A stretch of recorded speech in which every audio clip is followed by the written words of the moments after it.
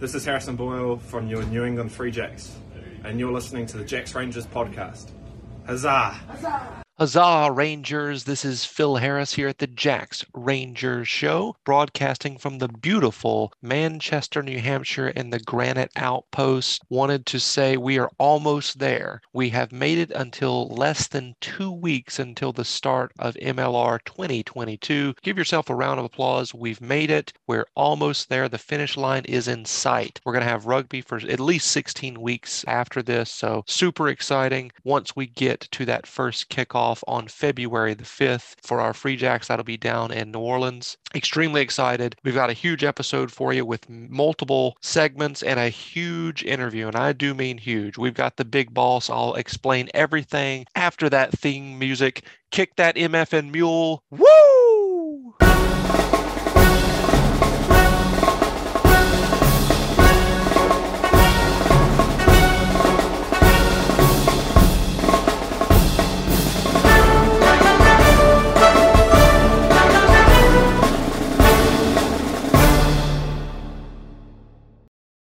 It is in the air, Rangers. We are ready for battle on February the 5th. Preseason Part 2 has arrived. Welcome to episode 25. We've got quite a bit of content for you this time around. Did want to first mention our sponsor, which is our very own jacksrangers.com/store. Head on over there at some point and get yourself some excellent merchandise from the Jacks Rangers to you. Will be delivered to your doorstep. Merchandise that includes 2 different types of hoodies, a rain jacket, a beanie, several different types of t-shirts, a drawstring bag.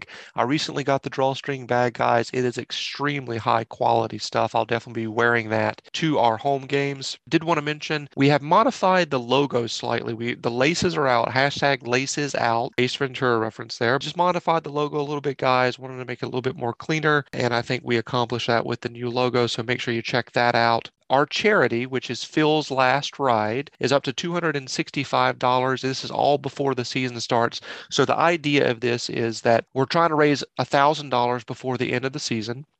At the end of the season, I will be shaving off this Carolina waterfall that I've been growing, coming in very well right now. We're going to have it throughout the entire season. We're going to get wacky with it throughout the season and the dog days of summer, and do some wild stuff. I'll send pictures and stuff like that through social media. But we did hear from the Eagle, Kyle Sequeira, that he is participating in this. Obviously, he has a luxurious full mullet himself, and he will be shaving it off completely if we reach $1,000. So we'll definitely get that on video. I think, we'll coordinate and do it together at a barbershop and put that video on social media for you guys to see if we hit $1,000. That goal of $1,000, that is, of course, benefiting the Massachusetts Youth Rugby Organization. Hopefully we'll get there. Off to a strong start, right? We're up to $265 before the season even kicks off. So hopefully we'll reach that goal. Wanted to mention the lineup before we get into anything here. So first we will have our Outriders predictions part 2. Going to be talking about what we think our record will be. That was myself, Dave, and Chris Lind in on that segment. Going from there, we'll have the Eastern Conference major transactions, and then we'll talk about our own team's backs transactions and roster breakdown for our back line. And then we threw in what we call the North American 15. So from our roster, we're trying to put together a 15 team exclusively of American and Canadian. So that was a bit of fun there. And finally, the big boss, the original Free Jack himself, the founder and CEO of the Free Jacks organization, Alexander Mags Magleby, was able to join me for about 15 minutes. He answers some burning questions that we have here in the off season. Very great, awesome interview always with Mags. He brings it, baby. So I was excited to have him on the show. We appreciate him coming onto the show for round 2. So yeah, that is episode 25. Just roll right through here with the segments, and I'll close up shop at the end. I appreciate you guys listening. Let's get right into the episode here. Woo! Huzzah, Rangers! This is Phil Harris again here at the Jacks Rangers Show. I am joined by Dave McVeigh and also Chris Lind. The Outriders are back once again in episode 25. This is preseason part 2. So at this point, we've still got way too early predictions to talk about, and mainly we're going to be discussing what is the win-loss record for the Free Jacks going to be We don't know who's starting. We don't know what the coaches' preferences are. We don't really know what their tactics are going to be. We don't know any of that. We're just going to throw stuff on the wall and hopefully it sticks. And, we're just having fun, guys. It's just way too early predictions. So here we go. I will start with my thoughts, my overall thoughts and the record. So my feeling about this season is, prior to it getting started, is it feels good to be good. And I think on paper, we are good. If you look up and down this roster, we've got guys that are coming in that have, Super Rugby experience or came from great academies to prove themselves. And the guys that are retained, we know what they can do. And what they can do is a lot. This is a good team on paper. There's some question marks with the center position and the coaching staff coming in. Not to say that, I'm not trying to disrespect them. They've had successful careers other places, but they've never done it at the MLR level. Our assistant coach isn't even here yet at this point. Mike Rogers is still in New Zealand, as far as I know. So does that play a factor into the season? I hope not, right? Another thing that is kind of making me a little bit weary is last year with the away games, we didn't win enough of those games to put ourselves into a playoff position, right? Everybody wants to point to that NOLA game and say, oh, this is why we didn't make the playoffs, or this is why we got pushed out of the playoff route. Well, it really comes down to ultimately, obviously we should have won that game at home, but we didn't win enough games on the road to put ourselves in really good contention to make the playoffs. So my big question mark is, can this team win on the road? It's going to be difficult. I think the first 4 games are away games. Some of them are on the West Coast. So this team has to scratch and claw and figure out a way to execute well on the pitch in these away game situations early in the season. You got to take like 2 out of 3, 3 out of 4, or something like that. Put yourself into a good position. I'm not really worried about the home games per se. I know that it's going to be an intimidating atmosphere at Veterans Memorial Stadium, Fort Quincy, as we like to call it. If we execute well on the road, I think this team can really, turn a lot of heads. There's a lot of people that I saw, the commissioner of the National Collegiate Rugby Championship. He's kind of I think he has a show on the Rugby Network. He was predicting us like 10th out of 14 as like the preseason power rankings. And you know what I did? Like, I don't think anybody else responded to him, but I just did this, like, these people are way off on the Free Jacks, man. I don't know what it is. Is it just like the Boston market isn't big enough for these people? I don't know. Are we in like New York shadow? I don't know what it is, but they're not respecting us at all. So my best case scenario is that we're going to win 12 games this season. Okay. And again, way too early predictions. Don't know really what the hell we're talking about. It's just a feel, right? I feel like we're going to win 12 games as long as we're winning some of these away games. I think that, like I said, the home games are going to take care of itself. Worst case scenario, 10 wins. Okay. But here's what's so good about that. I mean, it's still good news to talk about, even if you only win 10 games. We still have an opportunity to make the playoffs if we don't win 12 games, because the playoffs have been expanded this year. So that's pretty encouraging. So with that rant, I'm going to throw it to Dave. What you got? Yeah, so this was kind of an interesting analysis challenge because, like you said, who really knows? I do think that one or two people who've made early power rankings have slept on the Free Jacks a little bit. I think part of the reason is what Tom Kindley and Scott Matthey and Mike Rogers are doing personnel-wise. It's, I think, a little bit different than what some of the other teams are doing, where they're targeting more veteran, let's say, international players with those international slots, where I feel like the Free Jacks, there's really the focus on upward trajectories and young players with a lot of promise, and then skilled coaches who can really tap into that potential. That on paper doesn't look as impressive as, throwing 15 All Blacks caps on a team together, right? I didn't look so much at best case and worst case, but I broke the season up kind of in two different ways. So the first way I looked at it was the first 4 games, which are all on the road. the next 6 games, which are 3-3 road and home, and then the final 6 games, which is 1 game on the road, 5 games at home. And so I said, looking at that, Free Jacks, if the position we can finish in, I think, is if we can get half of those first 4 games, so 2 wins out of the first road trip. If we can get half of the next 6 games, so 3 more wins on the half and half home and away series. And then 5 of the last 6 games where we are almost entirely at home. We just have 1 trip up to Toronto. That'd be a 10-6 finish, which matches your worst case scenario. And then I kind of wasn't sure if that methodology was any good. So, for the sake of science, I split the season up a second time, and I looked at it as the first 7 games and then the last 9 games. In the first 7 games, there's 6 games on the road and only 1 home game, which is a little bit dire. But then the last 9 games, once we come back from Atlanta, who we play on March 26th in Atlanta, once we come back from that trip, we only have to go to New York and Toronto for the remainder of the season. All right, those are our 2 away games, so they're East Coast games. The other 7 matches are all at home.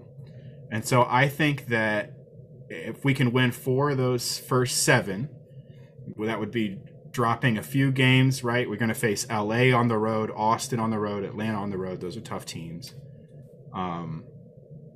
If we can win 4 of those and then 8 of the last 9 in that big homestand, say we maybe only drop 1 game, the schedule is pretty good. I think not every team in MLR has improved that much over the offseason, and maybe particularly the Eastern Conference, where things have been a little bit hectic. There's been a lot of churn in a lot of the teams. So I think it's possible that we can win 8 of those 9 last games and see where we are. So that would be 12-4, which matches your best case scenario. So we are in agreement on our numbers. I love that. Even coming at it with totally different methods. So absolutely. So there's stark contrasts. Chris, we'll get to you in a second, but as always, this show is like, I'm good vibes only, RFC over here, just like all emotion. I'm not thinking about like, this team, but all of that. But Dave's over here like, he's got his protractor out and just like, but we're coming up with the same numbers, right? It's so awesome. Chris, what you got for us, brother? Dave's like a chess player he's running the chess engine. He's checking all the variations. He's like, but I found this novelty over here. So wait, let's explore that. And then goes down a deep rabbit hole. I love it. I'm a huge fan. I'm here for it, man. So I didn't really do the best case, worst case scenario. I think that the Free Jacks are going to run 10-6. Okay. And I think they're going to, but here's the thing, the number record, how many times did the Patriots not have a great record, but when regular season record, but win the Super Bowl, because it was all about when you get hot, when you go on a streak, and whatever. So I'll kind of start backwards and then work my way to the beginning of the season. I think that they're going to have a very serious late season letdown this year. I think they're going to fall to Toronto and fall to NOLA in weeks 14 and 15. They're just going to stumble there at the end. However, I think that they're going to be pretty strong throughout like the middle of the season. So I think they're going to stumble at the end and stumble at the beginning. So I think that while you can go on really strong streaks, I think you're always, it is rugby, and I think you're always subject to a loss here or there. I think Atlanta is going to be particularly strong this year. I know we split the difference with them last time, but I think that they're probably, if I wasn't a Free Jacks fan, I would pick Atlanta to win the East. And then obviously New Jersey's going to be hot garbage. That's French for garbage. So I think we're going to sweep them. But I think we're going to struggle against Atlanta, and that's going to be our those are going to be our only mid-season stumbles. And we play them in week 7 and week 13. And I just think they're going to get biased just because we're not the way I was looking at the schedule. And then I don't think we've ever beaten NOLA as well, that's where we start the season, at NOLA. So I think we're going to drop that one. And then this is whack. What is the league thinking? I know it's cold, but we're playing the Guiltinis for the second year in a row when we're coming off freezing Yeah, I mean, I know the guys train indoor in a dome, but it's not the same and all this other stuff. And then we have to go play the defending champions, the weenies, the guillotines, whatever they are. Who cares? We have to go play them in LA again. Why are they not coming to New England? Why is it not later in the season? You need to answer that question, Kamish. That's a little, I don't like that. Anyway, that's just my 2 cents. And then the last thing I'll say about the 10-6 record is I don't think that we talk about 12-4. We like that win column to be significantly larger than the loss column. I think that there's going to be a lot more parity in this league than even last season. I think you're going to see a lot of teams at 10-6. I think you're going to see a lot of teams that are going to be strong and then kind of fall off or stumble against a team you wouldn't think they would because they have a good out on the paddock. But I think that the investment in the young up and coming talent is going to give us that staying power. And I think that the Free Jacks are going to be a solid 10-6. And I guess if I had to give it a number without giving, I didn't really work out I didn't go my Pythagorean theorem out there like Dave and extrapolate it to the specific weeks. But if I had to go the best case scenario, I think the best case scenario, this team could be 13-3 and literally just maybe drop to like Atlanta once, LA once, and then just have some kind of hiccup somewhere, some rando lot, like we lose to Seattle, like what? And they're probably going to be terrible. And then I think that, unfortunately, I still think the Eastern Conference is far stronger than the Western Conference. I mean, we've, again, New Jersey's garbage, but I think Toronto's coming back with a vengeance this year. I think they're going to be very strong. I think that NOLA is going to be strong. And Atlanta, and seeing all those teams multiple times, the worst case scenario could get bad. I see us maybe finishing 500 if we get a couple bad breaks and unlucky bounces, which also the game of rugby is subject to. Mm-hmm. Yep. So yeah, but I'm seeing 10-6.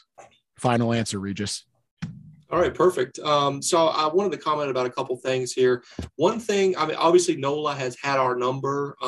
Last year, I think we're the only team that beat us twice is NOLA, right? So that's kind of a scary first game. But this is one thing that people are not thinking about. It's kind of flown under the radar. Their head coach, who I believe has been there since the beginning, was either fired, resigned, let go, whatever, about a week ago, prior to the team arriving for preseason preparation. So that could be huge with this first game, guys. That's one thing that people aren't really considering. And by the way, we took one of their best players. Thank God this area is so good with higher education, right? Because the vampire, his girlfriend, is studying nursing at BU or something like that. So that's the reason why we were able to poach him from NOLA. So, I mean, we got one of their best players. They might be in disarray with their head coaching change all of a sudden that came out of nowhere. So, I mean, when you consider that, I mean, that could be a good first game for us, even though it's down there. With regard to us having a kind of a bad break with all like 4 games on the road at the beginning of the season, what if I told you that our owners specifically wanted that? Right? It seems like kind of a disadvantage, right? Where we have to go on the road for these 4 games.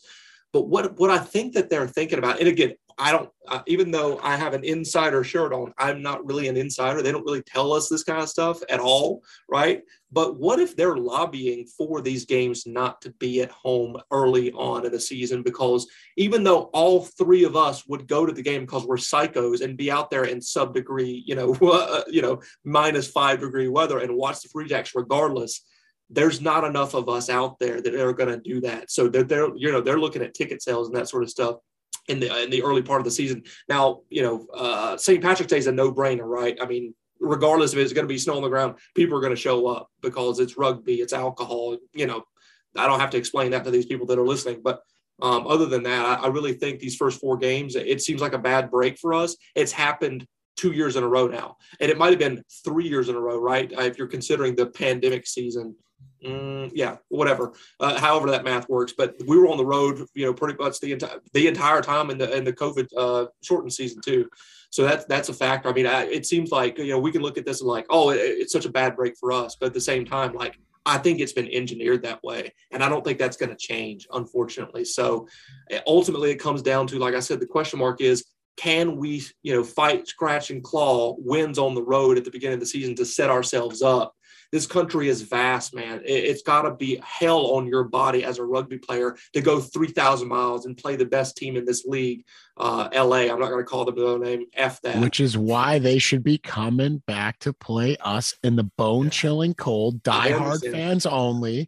Get out in the stands, freeze out LA, send them packing, and chalk up a nice early season win. What are they thinking? Nah, I'm salty about that. I don't mind playing LA, but they should just be later in the season, like giving us the defending champs twice in a row early season. Get out of here. Yeah. I would like to see LA in March, right? Like that's the solution. The schedule is by design, not accident. I agree with Phil. Like we're going to see this every year, first 4 or so games on the road. As a season ticket holder, I don't hate it. As a, coach, competitive mindset, it's not as good, but in terms of the product, the market, and I don't think it's a huge problem either. Being at home for, 7 of the last 9 games, that's awesome. And so as a spectator, I like that. I enjoy being able to go see rugby almost every weekend once the weather's nice, but competitively, it does set up a situation where, like you said, Phil, I think scratch and claw is right. That's why I say if we can hit 500 on these early road trips, then that puts us in a really good position to basically, defend this house for the rest of the season, as we are mostly at home and can, so far we have a really good track record there. And we've heard players talk about how, impactful it is to play at home, feeling the field shake as fans are stomping at Veterans Memorial Stadium in Quincy. I mean, that is awesome. That's really cool. And I'm looking forward to it. But I do agree, Chris, give us LA in March in the cold. Yep. I want them to be our first home game. Let's do it. Let's do an LA home opener. Breaking news. This just in. Your guy, Chris, fellow outrider, I was like, what are the other cold weather teams doing? So we don't care about New Jersey. Forget about them. They're in a trash can somewhere all season at the bottom. They're still looking for a field. Yes, they're still looking for a field and a name. Yet they changed their website name to rugbynewyork.com. So that's a change. But moving right along here, Toronto actually has LA at home week 2 in February. Interesting, because the next week they're playing our Free Jacks at home back in LA. So that down and back to good old Toronto might give us a glimmer of hope. Maybe they're tired. Maybe Toronto beats the hell out of them, and after they get frozen out, and then we take advantage and sweep in. So who knows? Maybe I should have done that. I should have whipped out that protractor and started doing some algebra or something. I don't know. I failed math. I'm not a math guy. Me either, bro. It's all right. The big brain lives in all of us. Yeah, exactly. You're getting me hooked on it. I'm diving deep, Dave. I'm like Geronimo, but only instead of diving, I'm more like Cannonball. I'll check on you now, or belly Chris. flop, or belly flop. So, just real quick, with regard to Atlanta, our good friend, David from the Scrum of the Earth podcast, when I was on there talking about this sort of stuff, he had said, well, maybe Atlanta, maybe they kind of punched above their weight last year. Maybe they're not going to be as good. I don't buy that at all. I wish I could buy that because, as a at heart Charlotte guy, I hate Atlanta. That they have a stupid name as well. I'm not letting them off of the hook for that. But that team is legit. I don't care. You can say that they're overrated or whatever. They're going to be in the mix at the end of the year for sure. Scott Lawrence down there, they have a strong connection with Life University. They're going to be somewhere thereabouts at the end of the season. I don't think they're going to have a down year this year at all with regard to Atlanta. The big question mark in my mind is how's Toronto going to do? Are they going to be at home? If they are, watch out. Watch out, man, because that team is legit. I think, when we're talking about the teams in the East, it seems like we're pretty even. I don't like to give New Jersey props at all about anything, but they've gotten better, guys. Like their 10 is legit from Houston. He's finally out of that Garbaggio situation down there with them losing so many games. He's coming in to, kick ass and take names. They re-signed Andy Ellis. They got that kid from Atlanta that's a USA prop, Chance, whatever his last name is. They've gotten better too. So, yeah. I mean, I don't want to give them Chance Wendlewski, right? Yeah, there you go. I don't want to give them a lot of credit, but they're going to be somewhere around there, unfortunately. I hope we beat them twice. That's my goal with those guys. But they're going to be around. They're going to be around somewhere. Yeah. When it all ends. They have two of the best meat sticks in MLR, I think. Big guys who, you just point them at the forwards on the other team and say, all right, crush those guys. The dudes who are so draining. Jason Dam, I think it is, and Johan Momsen, a lock and an 8-man. And those guys are absolute trucks. They drop it into first gear and will just grind you up.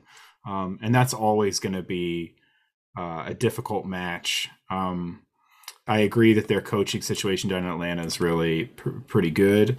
And we beat them in Quincy, that final match. But anybody who was there, anybody who watched the match could tell what a physical effort that was from the Free Jacks team, defensively especially. Those big double tackle stands on the goal line, where just over and over and over the guys had to dig really deep to stop those power runners. And Atlanta's, they're going to bring it again next year. Sure. Really good compliments for the fourth best team in the East there, Rugby United New Jersey. I see them as a solid number 4. We got our New England Free Jacks at number 1. Yeah. The Rattlers or whatever. I don't know who that is. They're a number 2. And then we'll go with our Toronto guys, number 3. And New Jersey. And actually, no, we'll put them at number 5. I'll give Noel the nod just because. Love that. Just because rough. Nola at least can party probably better than them. So that's true. Nola can party. It's a dangerous away trip. Can you imagine? I mean, no slight to the MLR guys. They're professionals. I'm sure that it is not an actual problem, but boy, we've all played club rugby. Can you imagine taking a team to New Orleans and trying to put anything resembling a competitive weekend on the table? Oh my gosh. God. Talk about maybe pushing we have boulder to uphill. watch out for the week after NOLA though, because they might still be hungover on the way back. Right. Exactly. Yeah. Woo. Yeah. Plus they got Mr. Youngert down there to show them the ropes. Like, no, this bar is really killer. Trust me. I've been here. It's like, oh, oops. Yeah. The vampire doesn't get hungover, but maybe some of our guys do. That's a problem. That's a problem.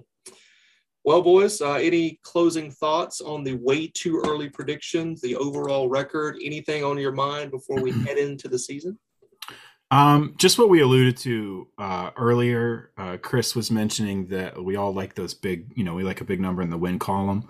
But what matters, especially this year, is just making it to the postseason. Once you hit the postseason, everybody's not equal anymore because there's a first round bye for the top ranked team in each division. And then there will be a play-in where the number 3 and number 2 in the East will play each other. And the winner of that will play the number 1. And then same in the West, the 2 and the 3 will play each other. The winner of that will play the number 1. And then the winner of those semifinal games will combine and we'll have a championship. So if the playoff structure was the same this last year as it will be this year, we would have seen the Free Jacks in the playoffs. Yeah. And that's what real, not, coulda, woulda, shoulda, but that's the most important thing. I think it's a good change. It's one that fans should just be aware of as we start looking at the season picture as a whole. I feel really good about the Free Jacks being there, and we know that they can beat any team in the MLR. We've seen them do it to just about everybody.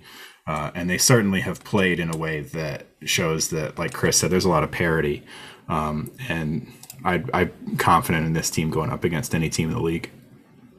Yeah, that segues. That was what I was thinking. That was my final thoughts overall. Like, I'm excited because, regardless of whatever the win-loss record for the Free Jacks ends up being, I think that Tom Kindly and company have built a very exciting team, and I'm just excited to watch these guys play. I'm excited to maybe see some of these younger players like the draft picks or that local product. Cam Davidovich, shout out Plymouth State Norseman. I'm an alumni.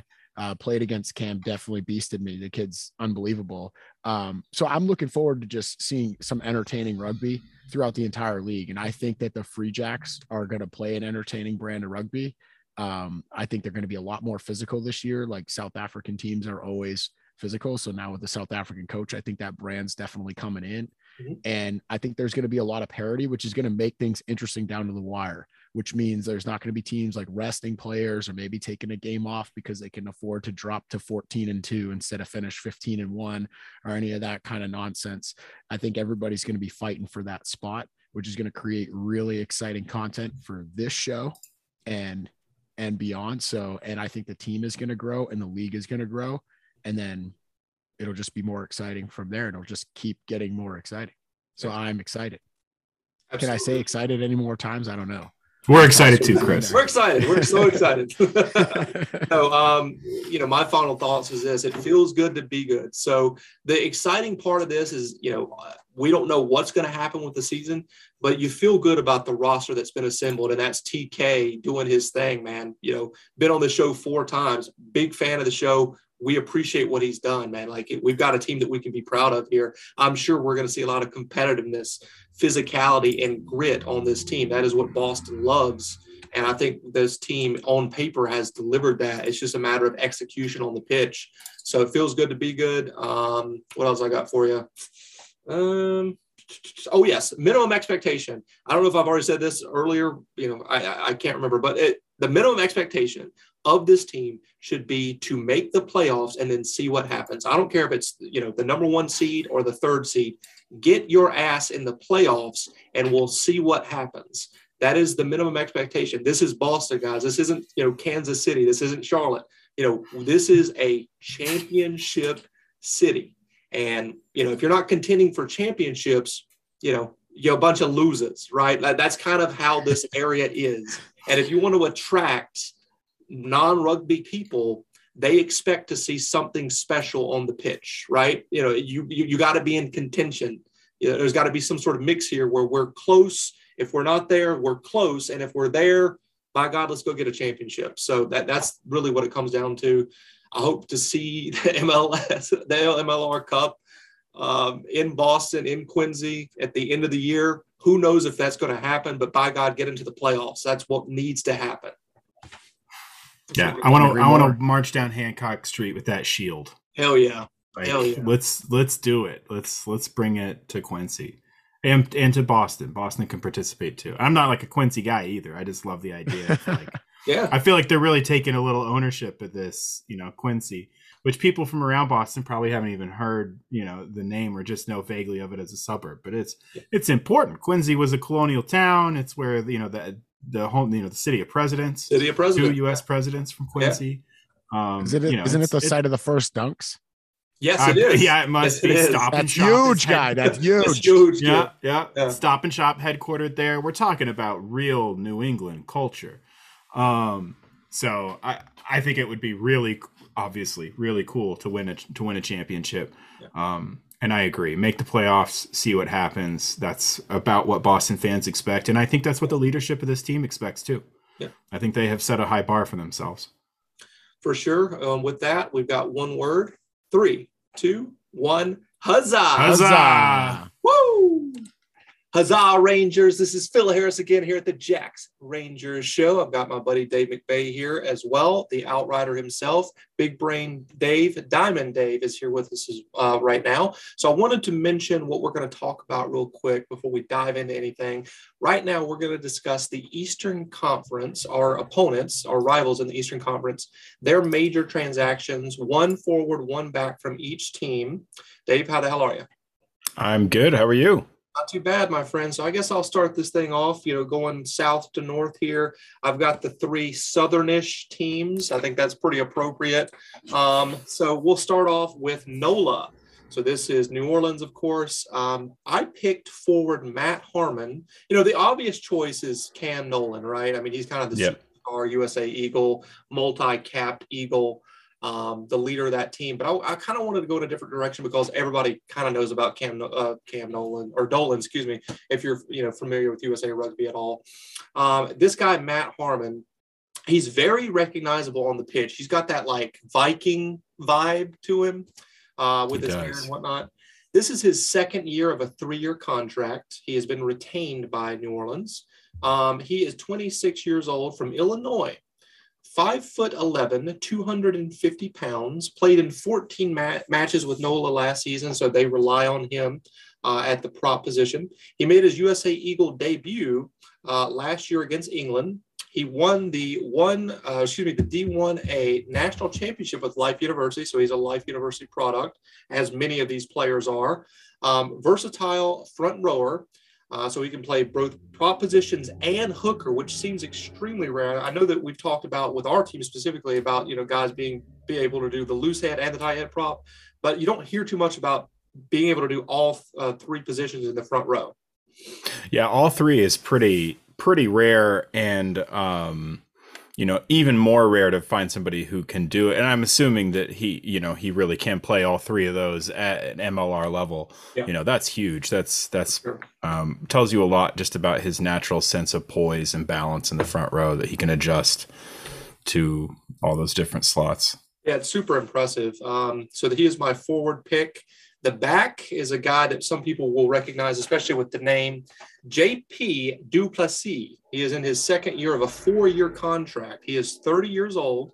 He's a center from South Africa, 6'1", 210 pounds. At the time of him signing that 4-year contract, it was the longest contract in MLR history. Prior to that, he had spent 3 years in San Diego before being traded to NOLA for that, basically like a sign and trade. So he got traded there on I'm assuming the understanding that he was going to get a long-term contract with New Orleans. He was the MLR Back of the Year in 2019 with San Diego.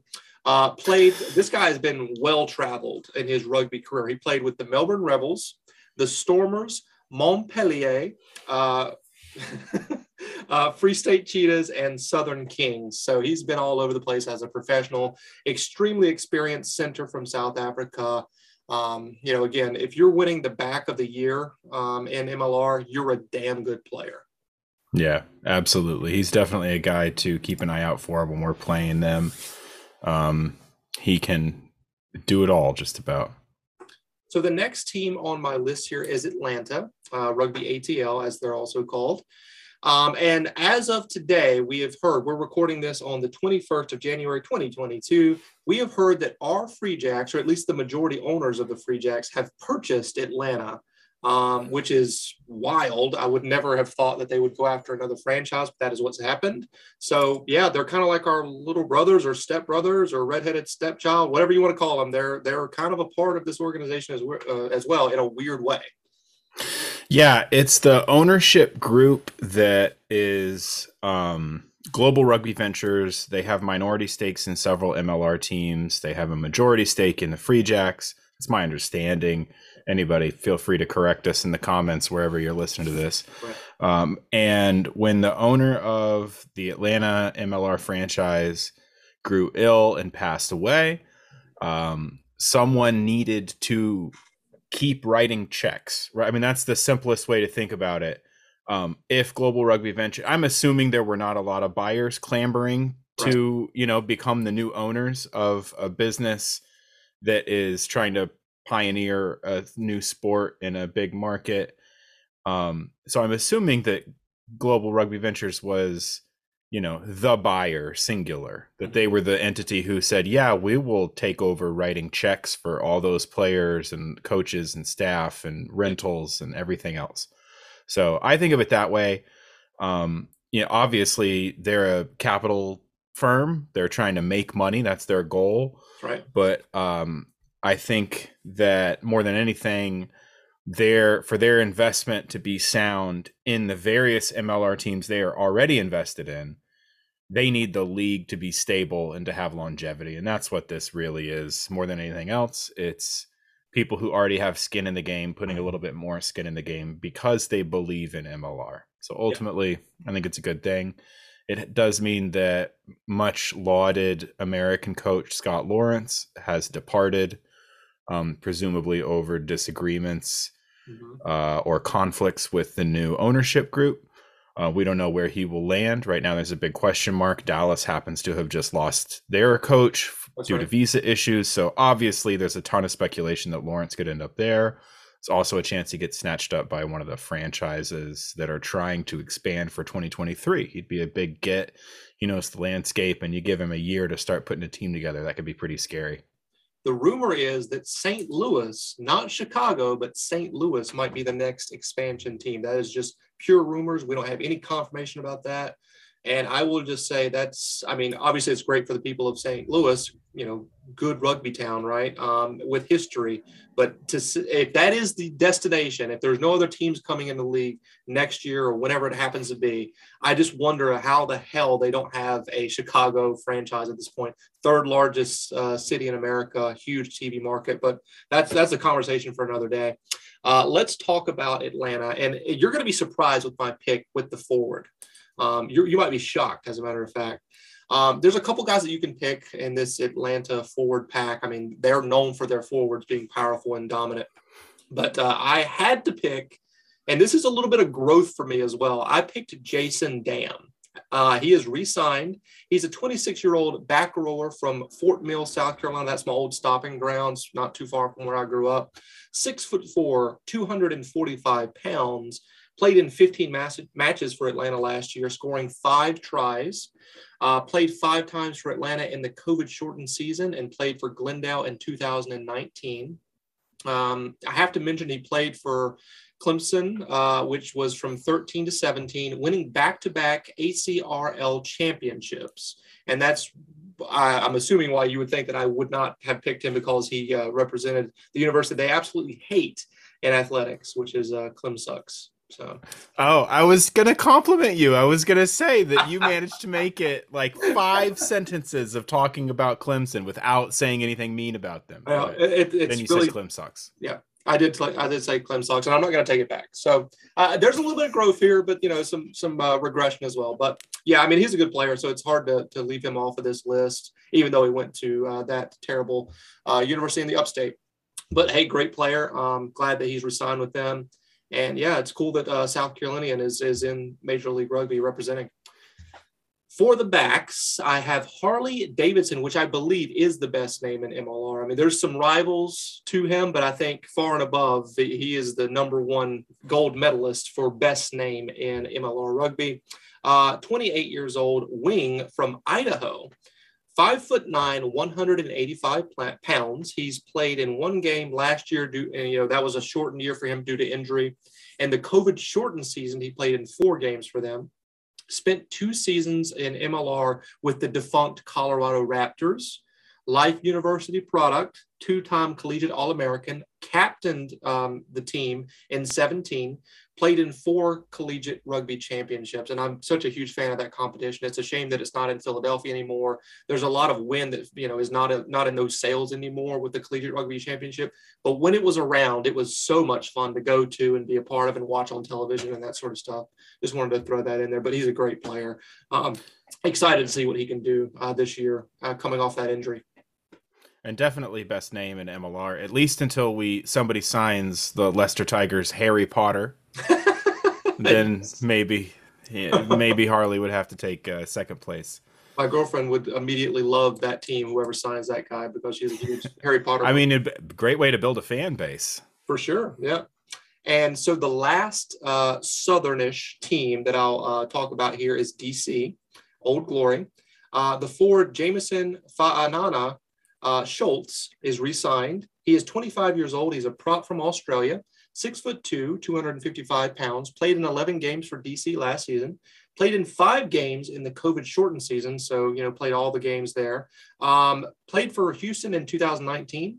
He is a Queensland Reds Academy product, played for Auckland in 17 in the minor 10 level. played in Japan in 18 for the Red Hurricanes, and he has 6 caps with the USA Eagles. So he's a formidable forward there. Great prop, experience at 25 years old. Even though he's 25, he's been all over the place playing rugby professionally. So he was my choice for DC forward. And I think, people are going to sleep on this guy, but I have a special connection to this guy for the backs there at DC. And I'll explain that in 1 second. It is Threaten Palamo. He is 33 years old, a center from England, 6'3", 255 pounds, co-captain of DC, played in 11 matches last season, scoring I don't think that's right. I wrote down 11 tries, but I don't believe that is correct. I must have had a typo there. Youngest player in the Rugby World Cup at the time, making his USA senior debut at the World Cup at 19 years old. He has 19 caps with USA Eagles, won the inaugural Collegiate Rugby Championship in 2010 with Utah. That's my special connection to this guy. So at the time I was out of college, kind of lost. I was working out all the time with my cousin, and we had stopped working out. I was like, hey man, we got to watch this new thing called the Collegiate Rugby Championship on TV. It's like rugby being televised by ESPN or not ESPN. It was like NBC Sports or whatever. And I was so jazzed up because, you don't really see rugby at that time televised on TV during prime time. So we turned it on and we were watching. I was like, Cal is so good. They're the best team of all time. California, these huge rugby champion tradition, blah, blah, blah, blah, blah. And then this guy comes in there with Utah and just tears them up in the final game. It goes into overtime and he scores 2 tries in that game. So I will forever remember him. I actually got to meet him in Ottawa when USA played Canada prior to the 15 World Cup.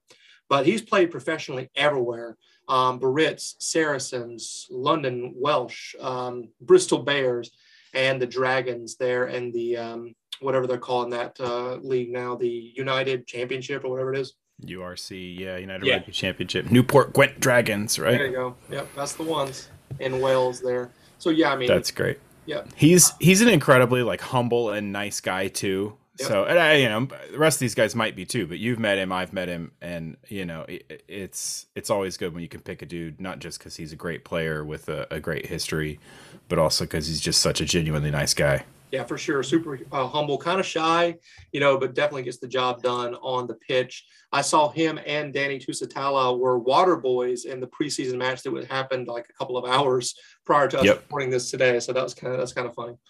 Who you got? I have the Great White North right now. We are all icebound up here. So New York and Toronto previews. Yeah. I'm going to start off with Toronto. We'll save New York for last. So for Toronto, their signing is Kylie Bailey. He is coming up from NOLA, where he was the captain down there. He is a highly versatile player. He can play lock or anywhere in the back row. He's a workhorse, and he's certainly going to be looking to make an impression. And he's bolstering a back row for Toronto that's already pretty formidable, with Lucas Rumble and I believe De La Vega is back this coming year. I know he was in France, but I think just as a short-term medical joker, filling in for teams that had excessive numbers of injuries, just on one of those real short-term contracts. So I believe De La Vega's back for 2022, and that's a pretty scary back row. For the backs, they've signed Matt Hood, who's an Australia Sevens player. We've seen how effective international sevens guys can be in this league.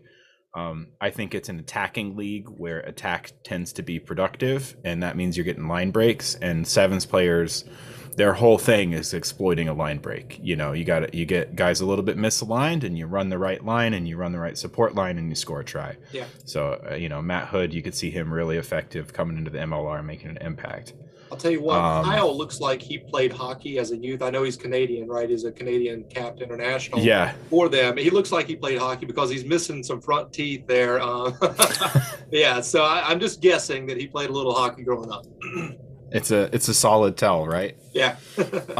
For New York, I'm going to talk about another flanker who's joining them, Pago Haini. He is coming from LA, so he just won the championship last year. Mm-hmm. He's one of my favorite players in MLR. I'm kind of bummed that he's on New York now because I love to root for him. Yep. And he is just a really hardworking, very clever flanker. He also has some sevens background. And he's the guy who's really good at just spotting those little defensive lapses around the ruck and having a little pick and go kind of run. Fun to watch. It's not a trade because they've been signed, but going from New York to LA is another high profile flanker, Hanko Hermesheis. Oh yeah. Who is a very hard running, hard hitting back rower, plays for the U.S. national team. So interesting to see Pago go from LA to New York and Hanko go from New York to LA. I guess good thing those guys aren't on the same team. That'd be a little too scary. Yeah, exactly.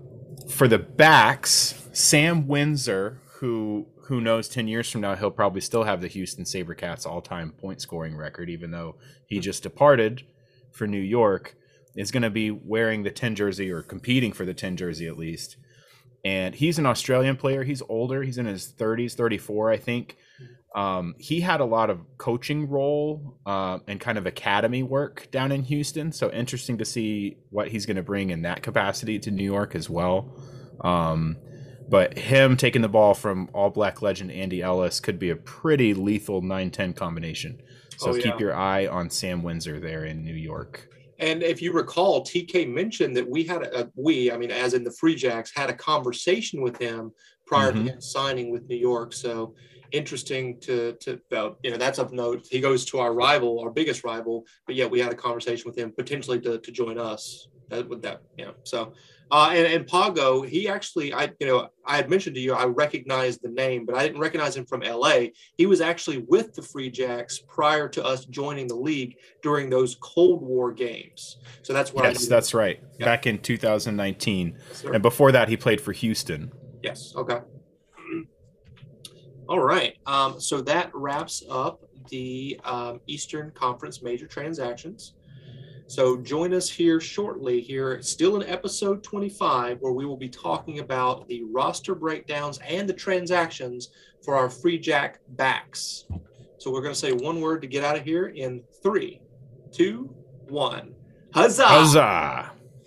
Huzzah, Rangers. This is Phil Harris again here at the Jacks Rangers Show. I'm joined by my brother here, Dave McVeigh. He's an outrider. He's a big brain Dave. He's a Diamond Dave. Dave McVeigh is here once again. Dave, how the hell are you? I am doing very well, Phil. How are you? Not too bad, my brother. So what we're doing today is we're discussing transactions for the Free Jacks in the back area, in the back room, if you will.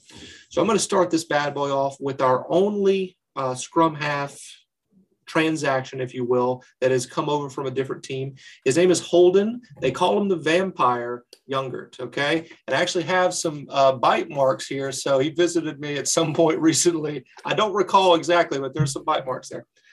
So he is 28 years old, a scrum half from California, 5'10", 185 pounds, spent the last 4 years playing for NOLA, which is in New Orleans.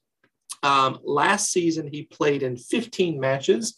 In the COVID shortened season, he played in 4 matches and 16 matches in 2019. So this guy is their go-to guy as a scrum half, has been the past 4 years. He's a St. Mary's product. He won 3, count them 3, Division 1A championships and was named a 2017 Collegiate All-American.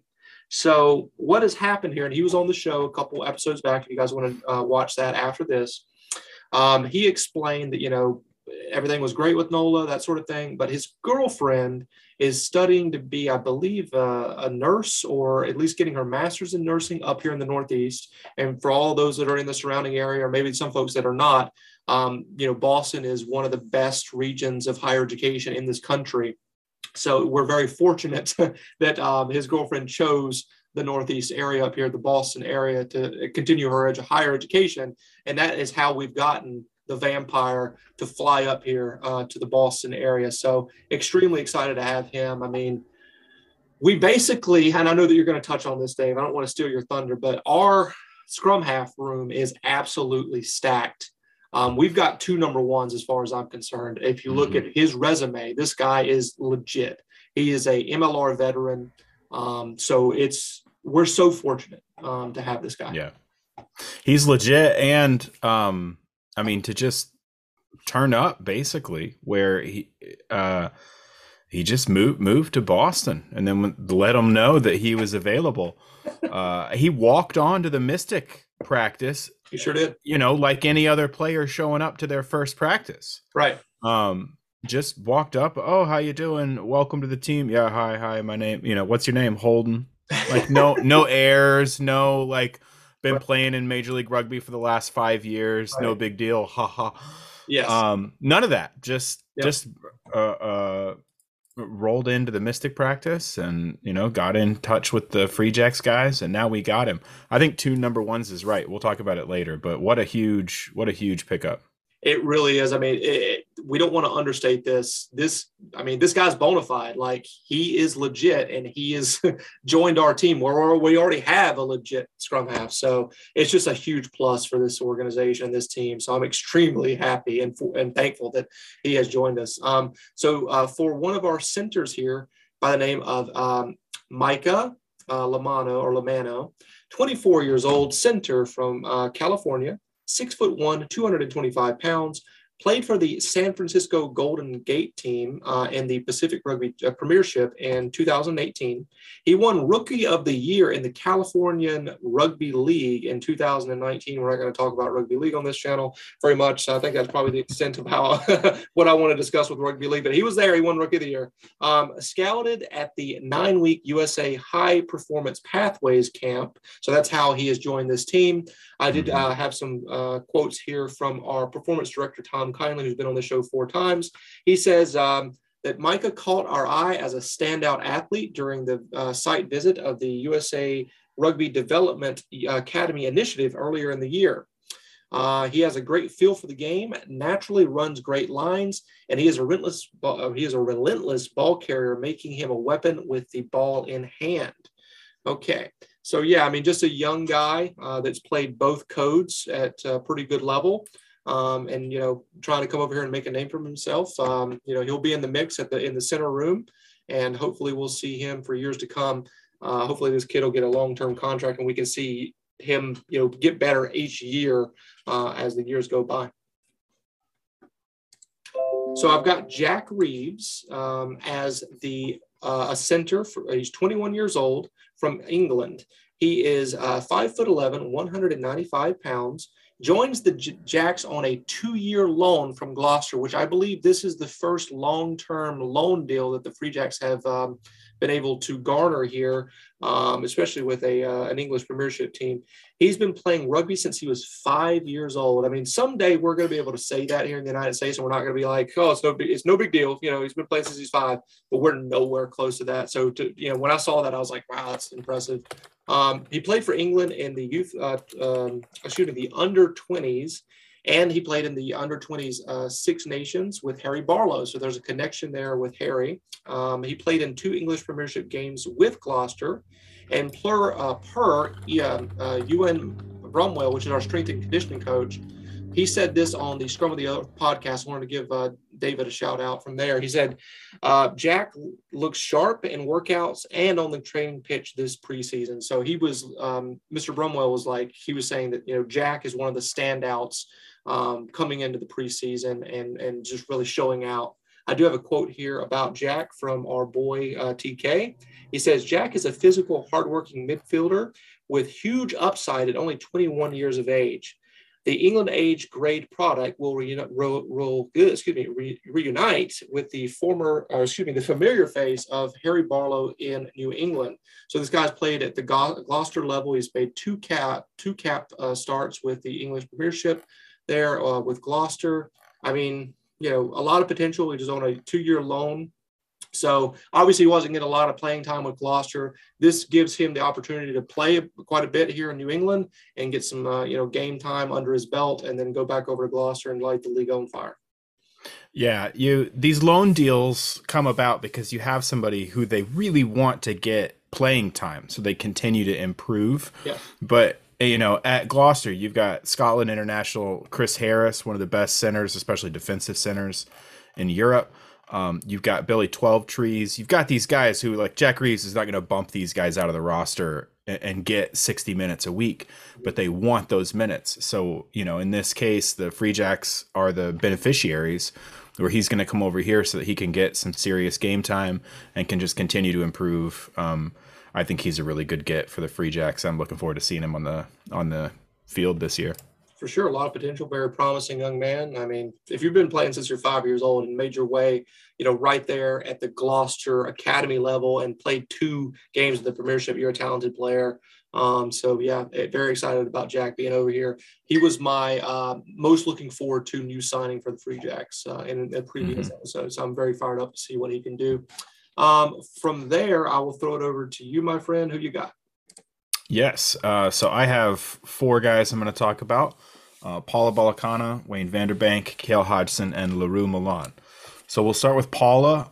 He has been playing down at Houston. We've talked about him a lot in recent episodes. Just listen to those if you're curious. He is a power running, line breaking wing. He was picked up pretty late in the offseason. I was pretty surprised talking to TK about it. It seems like the league kind of slept on him. His contract, I'm assuming his contract with Houston just ran through last season, and then there was just kind of a little bit of a dead time where he didn't get re-signed by them, and the Free Jacks moved on it. TK said to me, I think he was quoting someone else talking about Paula, describing him to TK, but he said, you'd be a fool not to sign this guy 3 years ago. That's how great Paula Balacana is. So he's going to be really fun. 5'10", 225. He's a big 5'10", 225. This guy runs like he's about 10% bigger than he is. And he's really fun to watch. Wayne Vanderbank is here on a 5-year deal coming out of South Africa, which is pretty mind-blowing. He is 6 foot, 191. And 5 years, to me, what that says is that he's either going to be a franchise player or he's going to move on before those 5 years are up to like a premiership somewhere. But regardless, the organizations think they've got their guy. If you're signing a guy for 5 years, like if he's not around, again, he could go somewhere else. He can go somewhere bigger and better, as you're saying. But if he doesn't, they expect him to be here as a constant performer, a starter for a long, long time. Right. They're expecting 5 years out of him. I don't mean to say that the organization is expecting him to go nowhere. I mean that a 5-year deal speaks to the high ceiling he has, the confidence that the organization has that he's going to continue to develop and perform. He is, let me check my notes. Was backline player of the year for the Pumas. He has a 90% tackle completion rate. In addition to being a really good attacking player, he's going to be able to move the ball and make connections, the links in the chain like any center. He seems to be a really great fit for the defensive minded game plan the Free Jacks have talked about bringing this year. So a dynamic, big center who can bring it on defense. So I think he'll be a good fit. Next we have Cale Hodgson. He was our first round draft pick, born in Thailand, raised in England, moved to Missouri. One of these things is not like the other, but he played at Lindenwood. He was the top try scorer there. He's a wing or outside center. He's about the size of Dougie Fife for fans who've seen Fife on the field, and Fife's a big guy. He's tall. He accelerates. Cale Hodgson is about that big, so size advantage there in the backs. If you can be big and fast, it's good to be both. Dynamic player, I think a lot of upside. I think we'll start to see him working in this season. I don't think he'll be too relegated to the wings, as in like the wings of the theater, not the wings of the rugby pitch. I think he'll be able to get some chances because I think he brings a lot of athleticism and they'll want to see what he can do against teams. Final guy is LaRue Milan. He is Namibian, coming in out of South Africa. And he played for the Natal Sharks. He is a Paarl Boys High School player. If people remember when I was talking about Herman Agenbach, about his school, which I believe is Grays, being one of the best rugby schools in South Africa. The Parle boys schools are going to be mad about that. This is part of that really, really intense boys school rugby that's all the development pathway down in South Africa. He was a part of that. He's 6'3". Another big guy out there in the centers. Should be really good to watch. I like the size that we have in our back line. I think that can really give you some advantages. Not just, everybody thinks of the physical clash, but being taller than your opponent, having long arms, really lets you manipulate the contact area and make offloads that you wouldn't necessarily be able to make. And if you can Google these guys and watch their highlight videos, and you see a lot of that. They win the contact, they get 2 or 3 more meters, and then they're able to get the ball off to a supporting player with an athletic move. So I'm excited. I think they're all good pickups, and can't wait to see them this year. Yeah, super excited about the back line. There's been a lot of turnover, but not as much as the forwards. But a lot of great potential coming into the room. I did want to mention, let's see here, Patrick Shealy from Dartmouth has been signed on a development contract just recently. So he'll be in the fly half room with Waka and Boyle, presumably, learning from them. Great opportunity for this young man to see what professional rugby is like coming from Dartmouth. That's a huge winning tradition type of program, but this is definitely a level up, of course, in MLR. So excited to see what he can do in practice and see how much better of a player he can become, studying those guys and watching what they're doing. And I want to say that we might have missed Zachary Bastris. He is. Oh, yes. Yes, he was the 3rd round draft pick of our New England Free Jacks. In the previous draft, he comes from, I want to say, Northern Colorado is the university that he was playing at. He is also a center. That center room is full now. All of those guys are brand new to this team. He can also play wing, if I recall. And the highlight videos that I saw from him, he can run like the wind. And he's not exactly a little guy. Again, this back line is big boys that just happen to be able to, be quick. He's 6'2", 215. He's no spring chicken. He's, and I bet in college, in those videos, he's like a man among boys. Yes. A little bit. For sure. The competition that he was playing against, I don't want to be disrespectful, but not the premier rugby colleges in the United States for sure. So let's see here. So let's jump over to the backs roster breakdown.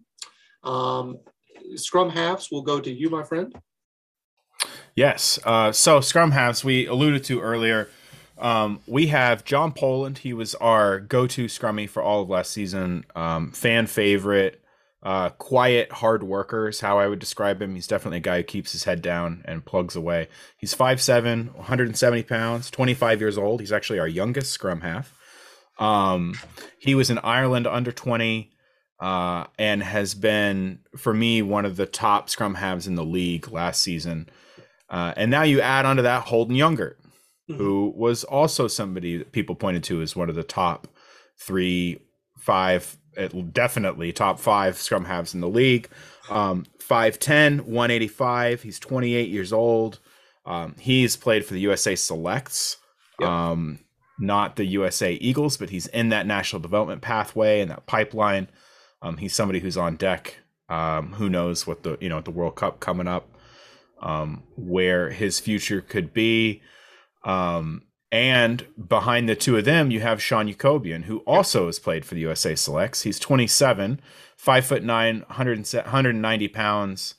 And he was one of the bright spots down at the USA Selects matches in South America, where he did a lot of really great work, like cleaning up bad kicks, just like the ugly stuff that nobody really wants to do and isn't even necessarily part of the game plan. Just like when shit is hitting the fan, he's the guy who's got a sponge. Like, I gotta say, USA Selects, what an awful name. Can we not come up with a better name for our development squad than they used to be called the Eagles also?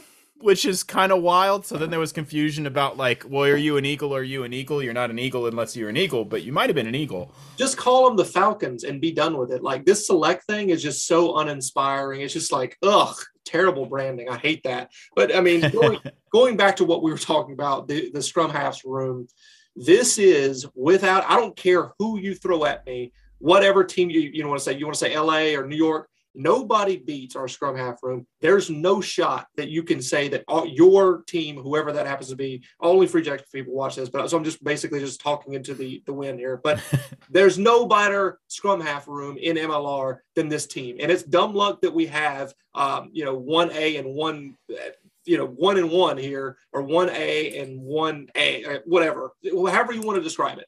Mm-hmm. We've got the best scrum half room. It's not even close. It's amazing that these guys are here.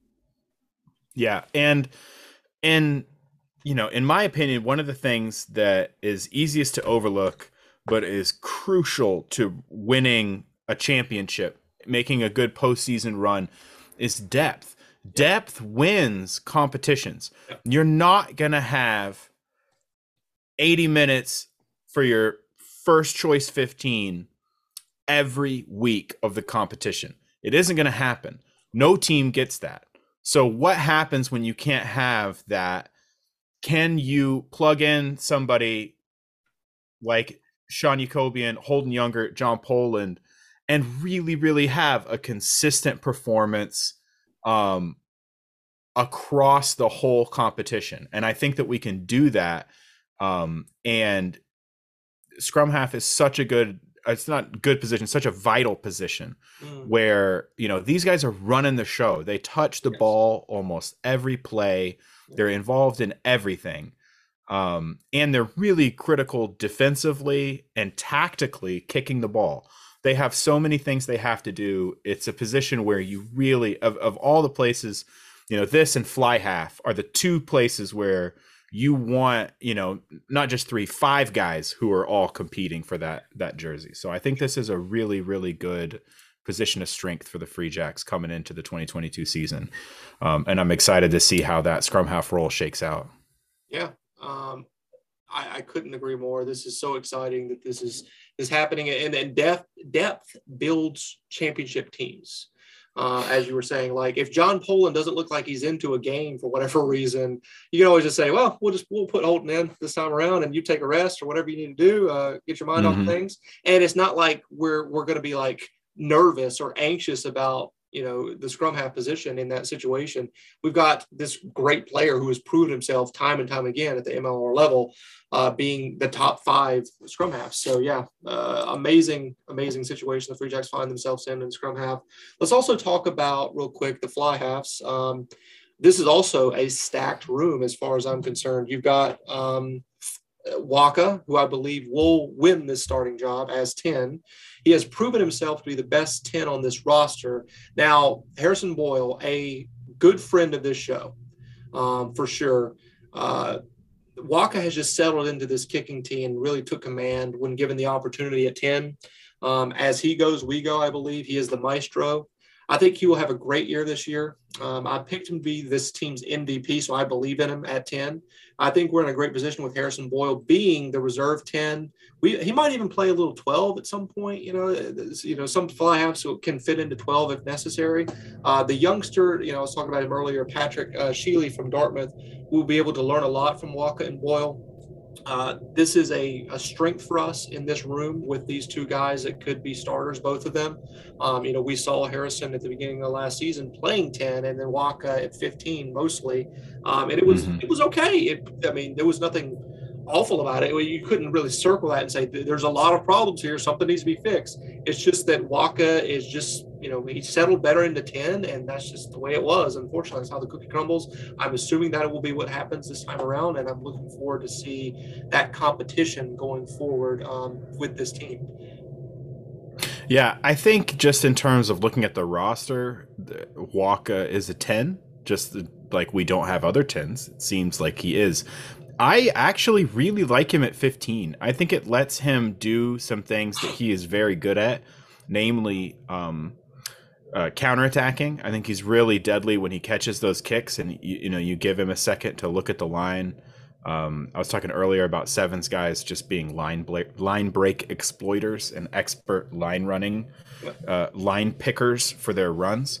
And when he gets 10, 12, 14 opportunities to do that a game, I think he's going to capitalize on a few of those and really get some good runs. We saw that some last year. He also made those from 10. He can pick a good line from 10 too. So he is more of an attack minded 10. Which I do like, and I think that's a strategic choice. Do you want a more attack-minded, keep it 10 in Waka, or a game executor in Boyle? Boyle also has a really accurate boot. We saw him generate a lot of those little push kick tries, like to Fife late in the season last year and early. Actually, there was kind of a blurb of him at the beginning and some more at the end. The other thing that Waka gets to do at 15 that he doesn't get to do as much at 10 is just open field tackling. His open field tackling is like a coach's dream. That's like, you just videotape him and send him to your 15 if you're a coach and say, try and do this. He hits guys right in the legs. He tracks perfectly. He makes an immediate stop every time. I feel so confident when he's at 15 and somebody breaks the line that he's going to bring them down. Sure. So I do like seeing him back at 15, but I think you're right that probably the look we're going to see is him as the first choice 10 this season. And for everybody out there that might not be as familiar, keep in mind a lot of these players can play multiple positions. Yes. So, when we're talking about what we think, it might be the case that this is this way all season, but probably not. I mean, these guys can be placed anywhere pretty much for certain positions, and they can excel regardless of what position they're playing. Let me see here. So I'll go with the centers real quick here before we proceed with anything else. The biggest question mark on this team coming into the season, without a doubt, is the center position. We lost both of our starters. Alecki and Pawasa are gone from this team. They're no longer on the roster. TK has signed 6 new guys that could potentially play center.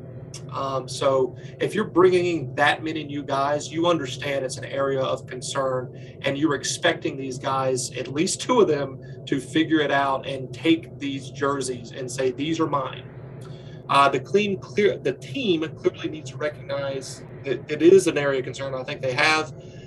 No one of these players have wore 12 or 13 for the Jacks at any point, so they're brand new on the roster. I think you can break it down like this. There are 3 guys that you could consider development guys, if you will, which would be the 2 draft picks, which is Kel Hodgson and Zach Bastris. Add in USA Rugby high performance standout Mika Lamano, These guys are there to learn how to be professional rugby players and push the other 3. Iron sharpens iron, right? So if they're pushing the other 3, that's perfect. That's exactly what you want in that competitive environment. These other guys have more experience playing professionally, which brings us to those 3 that have a shot at being the 2 starters. I think the club believes that Wayne Vanderbank will be a starter based on them giving him a 5-year contract. He's proven it, as you were talking about, in the Curry Cup level. So if you're playing high-level Curry Cup, then you can play in the MLR, no doubt in my mind. And I don't think they doubt that either. They gave him a 5-year contract, guys. That's one of the main reasons I'm sticking him into a definite starter at the center position. He has, a huge resume in the Curry Cup. They signed him to this big contract. And this is where it gets a little bit more murky for me. Who's the other guy? Okay.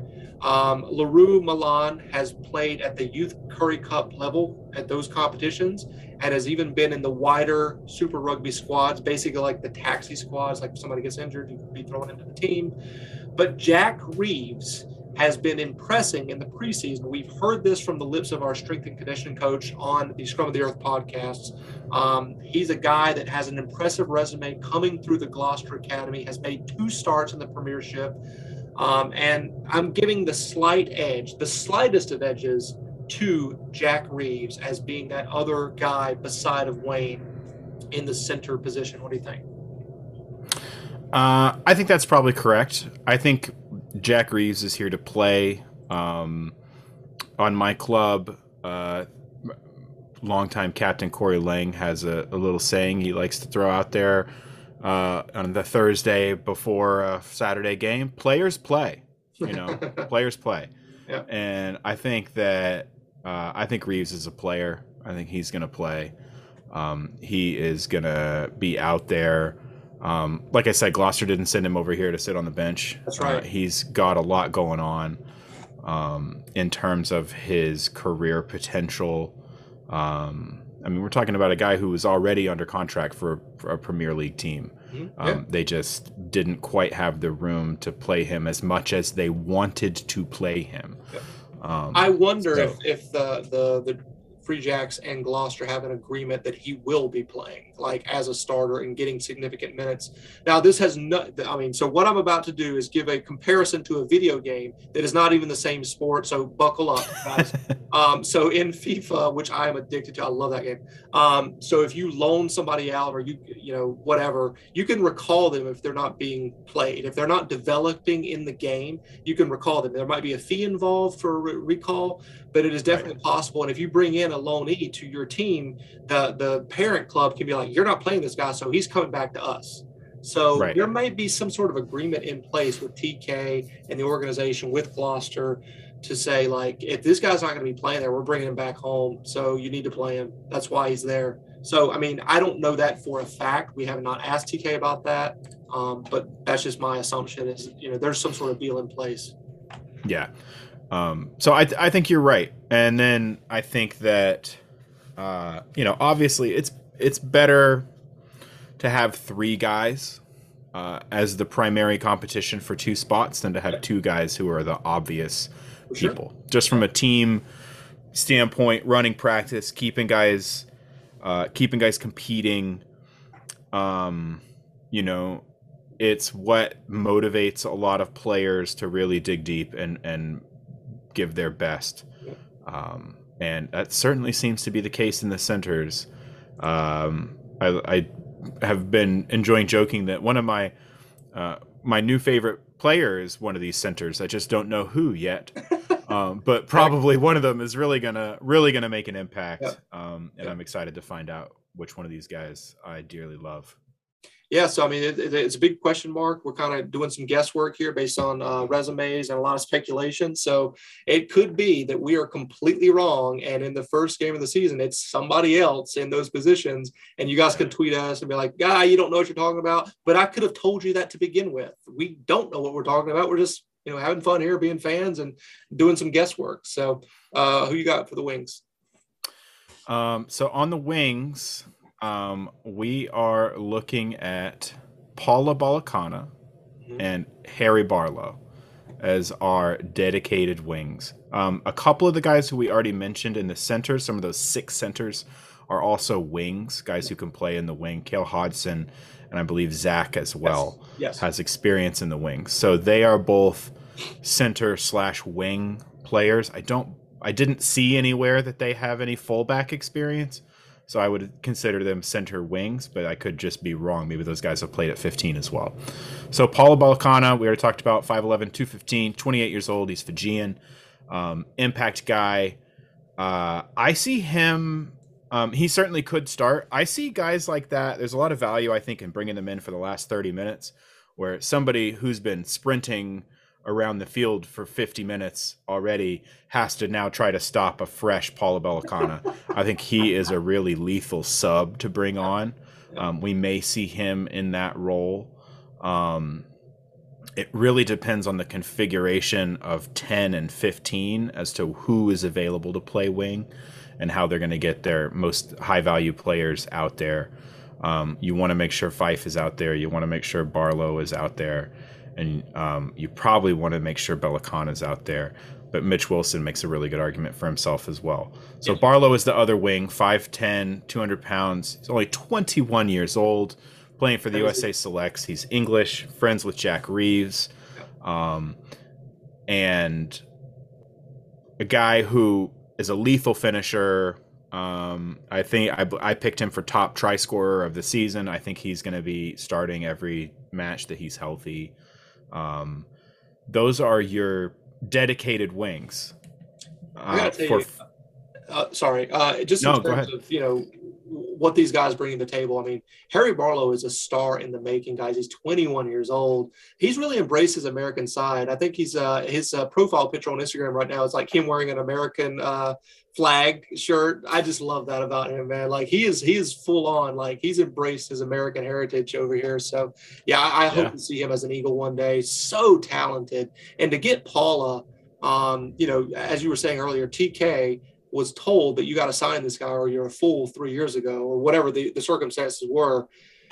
He had the most tackle breaks last year in MLR, and most line breaks. It is so scary. This wing room is so talented, man. Yeah. And then beyond that, we're looking at fullback. So we have two players who spent a considerable amount of time back there. Dougie Fife, who's 6'2", 210, 31 years old. He is our veteran. He's got 8 Scotland caps. He played 7s for Scotland, played at Glasgow. He is cool as a cucumber, incredible counterattacker, really valuable back there at 15. I really like him as a finisher on the wing. I could be wrong. Maybe I'm dumb. I think he makes a really good last man. His acceleration is, I wish we had good stats and like combine stuff we could point to really compare this stuff mathematically. Yeah. Because when you watch Doug Fife, watch how he can be at a full sprint in 2 strides. And he is at like his top speed. It's incredible. Yeah. It is beyond difficult to defend a guy like that.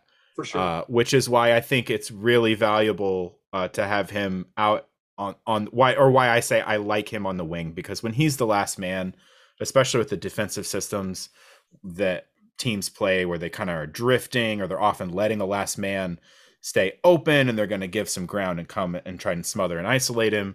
I think he can exploit that. He also gets to insert into the attack at 15 too. So, it's not like when you're 15, you don't get to play in the attack. But whether it's at wing or at fullback, he's going to be out there. He's one of our Cadillac, guys. Yes. And you get the caddy on the field. Oldest guy on the team at 31 years old. Yeah, which is remarkable. A lot of teams have guys 34, 36, 38. Like it's pretty remarkable. I know you were doing some average age stuff today. Yeah. We were talking about it for the forwards. We'll see. He pulls the average up in the backs a little bit. But yeah, it's cool to have one of your senior guys be 31 years old. I wish I was 31 still. Right? It's also funny to talk about 31-year-olds as the senior guys on the right. I'll tell you what, man, we saw him in person, and we'll talk about that a little bit in the next segment here, but we saw him recently in person, and I got to tell you, man, like his shoulder blades are huge. Yeah. I mean, he's unbelievable. He's yoked, man. He's an athlete. He's so yoked. It is wild. Some people say, with him being a fullback in that position, like, oh, we can't really kick. I mean, I don't really hold that too much against him, because look at all of the other positives that he has. Yeah, you probably want to play him on the wing, but, if you throw him back in the fullback position as an attacking fullback, I'm not too, concerned about him out there at 15. Yeah, and they even played him at 13 some last season, outside center. He can play in a lot of places, frankly. Yeah. And he really performed well in all of them, I think. So where he plays is maybe going to be more a matter of who's available and healthy in the rest of the back line. Yeah. And where do you put him to maximize the quality of the players? Again, depth. Yeah, go ahead. Mitch Wilson, I just want to mention as well as the other fullback. So 5'9", 175, 25 years old. Australian. He has also played in the USA Selects. You'll notice that's our 4th player mentioned in the USA Select squad. Pretty awesome. And Mitch Wilson is, I think, probably one of the toughest guys on the team. I could probably 4 or 5 times last year he fielded a kick that was just a very good kick and well competed for by the other team, where he had to reposition, or sometimes worse, just wait in one spot, just waiting for the ball to come down. He's already in the right place. Yep. And guys came down to level him. And sometimes he made a good evasive move. Sometimes he just got drilled and didn't seem to care. He is tough as nails. For sure. And I really like watching him play. So Mitch Wilson is another guy that you'll see out there in the 15 slot. He's a utility guy. He can play in the wing. Mm-hmm. He can play 15. That's where we see him, primarily those two positions. I doubt we'll see him anywhere else really, but he's very capable in either role. This is kind of like where I make my graphics. I'm kind of like doubting myself a little bit, because a lot of these guys, as you were saying, are utility players. They can play in multiple positions. So when I release these graphics, I'm sure there's going to be people that are like, wouldn't you want to have him in this position? Yeah, of course. Yes. Right. The answer is yes. We want them, because these guys can play multiple positions, but I have to put them in one graphic. Otherwise it looks a little strange. So yeah, for sure. What else we got here? So we've talked about the transactions, the new guys coming into the back line here. We've talked about the roster breakdowns of who we believe will be in starting positions on this team, who these guys are. So on the next segment, we will be talking about, this is a little special thing that we thought up of randomly. We're going to be doing a North American starting 15 for the Free Jacks. So Canadian and American eligible players. We'll discuss that in the next little segment here. So I've got one word to get us out of here in 3, 2, 1. Huzzah! Huzzah! Huzzah, Rangers. This is Phil Harris again here at the Jacks Rangers Show. I am joined, as always, with our buddy Dave McVeigh, Outrider Dave, Big Brain Dave, Diamond Dave. He is here with us. How the hell are you, David? I'm doing well. How are you, Phil? Not too bad, my friend. So today we're going to discuss our North American 15. So this is just a fun little thing that we have done here. Just kind of a random thing that we've talked about, wanted to throw into this episode. Who is our positions that are either Canadian or American qualified for the entire team? So some of these things are going to be a little wacky. We understand that, because we're trying to fit them into positions that maybe they don't necessarily naturally fit into, but we're just trying to make a full North American squad for our Free Jacks just for fun. Before we get too far into that, I did want to mention, just give a huge thank you.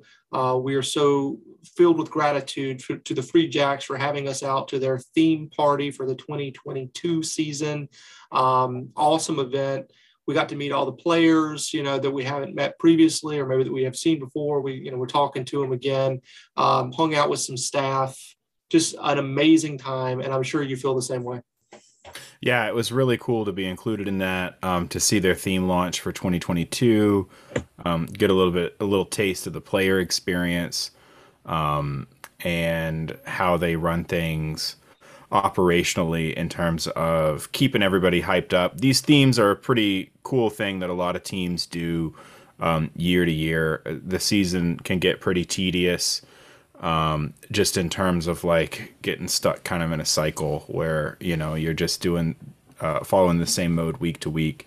So these themes really help teams bring in a lot of energy and keep stuff fresh. We'll maybe work in some hints about the theme, and you'll see players doing stuff out on the field and things. Coaches were saying it extends even to, like the language they're using about like the names of different locations. They're not calling their headquarters the Forge. They'll be calling it the Mint. Yeah, so that can be people's hint for today. There you go. But pretty cool. It was a lot of fun, and really touching to be included in that by the team. Cool to feel like we're part of the group. Yeah. And the players were so gracious. I mean, guys came over and talked to us for a long time. Yeah. Getting to meet new guys. We had a really long conversation with Ewan Brummel, the strength and conditioning coach. Nice guy. So yeah, just tons of fun. Yeah, I mean, again, they didn't have to do that by any means. It's so great that they've embraced this little show. We feel extremely lucky and fortunate that is the case. So yeah, awesome. Good times all around. We'll talk in private, I'm sure at some, throughout the season about that experience. That was wild. There's some stuff we just can't tell you, but it was a lot of fun. It was definitely memorable. Let's just say that. So getting into our North American 15 for our Free Jacks, I will let you take the front row, of course. Yeah, so I made a front row out of 3 of the new guys we have coming in this year, who are all American or Canadian qualified. These are 3 American qualified players. Alex Johnston could play loose head, American qualified. Okay. Connor Robinson, BC hooker, one of our development contracts, can hook. And Anthony Adamczyk, the twinkle-toed tight head, can lock it down at number 3, another one of our draft picks and one of our development guys coming in this year. So I have a completely different front row. And I was thinking I want to put the best guys out there because I guess I'm just super competitive. I'm like, who are we going to play? We want our best players out there. So I had to put the Eagle in there just because, he's representing the United States. You have to throw the Eagle in there. And then for hook, I've got DeWitt, of course, the Canadian capped international there, and Newcomer because he can play both sides. So I've got him slotted in there. For the flankers, I've got JJ starting at 6, and I've got Joe Johnston starting at 7. So our solid guys from last year, both USA qualified in the flanker position. What do you think? Yeah, I think those are solid 6 and 7 choices. What would you have for the second row? Oh, I'm sorry. So Josh Larson, I've got, and his Canadian compatriot there, O'Gorman, is starting for 4 and 5 there. I apologize. You can take number 8. Number 8, Cam. Well, yeah, Cam Davidowitz, right? The development mystic player turned full contract guy who we'll see a few more minutes out of. I think he's a great choice for number 8. I agree. So who you got for scrum half? Holden Younger. Okay. So here's where we differ a little bit. I wanted to put Yakubian in there because I know for a fact, because he's talked about this on our show, this little show here, a couple episodes back, the Vampire can play fly half in a pinch. He can play 10. So I wanted to get Yakubian some minutes there at number 9 because he is USA qualified, and then USA qualified at the Vampire at 10. I don't think it would be the prettiest game by any means that he would have back there, but just to get both of those guys work, I put those guys in there at those positions, 9 and 10. Yep. For the centers, who you got? I figured we'll have Mika Lamano and Zach Bastris. Okay. So I put Kale and Lamano on there as the 2 starters. So we're pretty close there. And for the wings, I've got Barlow on one side and Mitch on the other. I have Barlow on one side and Kale on the other. Okay. Fair enough. Yep. So I kind of forgot about Zach, and I was like, who am I going to put at 15? So I really thought out of the box here, Dave. Like hardcore. I'm like, this guy played flanker like 20 years ago for USA. We'll just throw him in at 15 and let him have a go. We'll let him suit up. Mags is my starting fullback. I love it. I like the outside the box. Yeah. So that's what we just said is pretty close to what I had for my front row. Very different than yours, Alex, Connor, and Anthony. And then I also had in my first roster I created Javon Camp-Villalobos at second row with Josh Larson. Okay. Everything else matches pretty well. Harrison Boyle at 10 I had. Holden at 9 to Boyle at 10. Boyle's qualified. Oh, yes. I keep forgetting about that. Yeah, that would have been. He is, yeah. Makes more sense. But then I thought, and this will shed some light, I think, on people I left out. I thought, what if we didn't have players who weren't already captured? You'd lose the Johnstons because they're not captured yet. You'd lose Boyle because he's not captured, which just means has appeared for the country. Right now, they could play for New Zealand, or for the USA. Right? They qualify for both. Yeah. So it just really was an excuse to make a second roster. And here's what's cool is we have enough players for a completely different type 5. Kyle Sequeira, Foster DeWitt, and Spence Kruger could be your front row. Okay. Totally different than the last front row I named. You could have Regan O'Gorman, who I left out, and Mackay Wynyard, who is our 18-year-old development contract at 4 and 5. And I didn't leave Quentin Newcomer out out of disrespect, I left him out because his moment to play open or blindside flanker has come. Quentin Newcomer gets to play 6.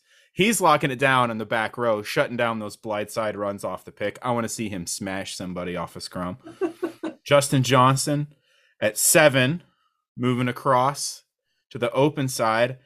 And who but Josh Larson has earned some minutes at number 8? What? Let Josh Larson take a few rumbles off the back of that scrum. Let's get weird. I liked this because it's, an exercise in like getting weird. It's a little like throwing together a club rugby roster when you got guys at a wedding. You're like, well, we're missing 5 guys.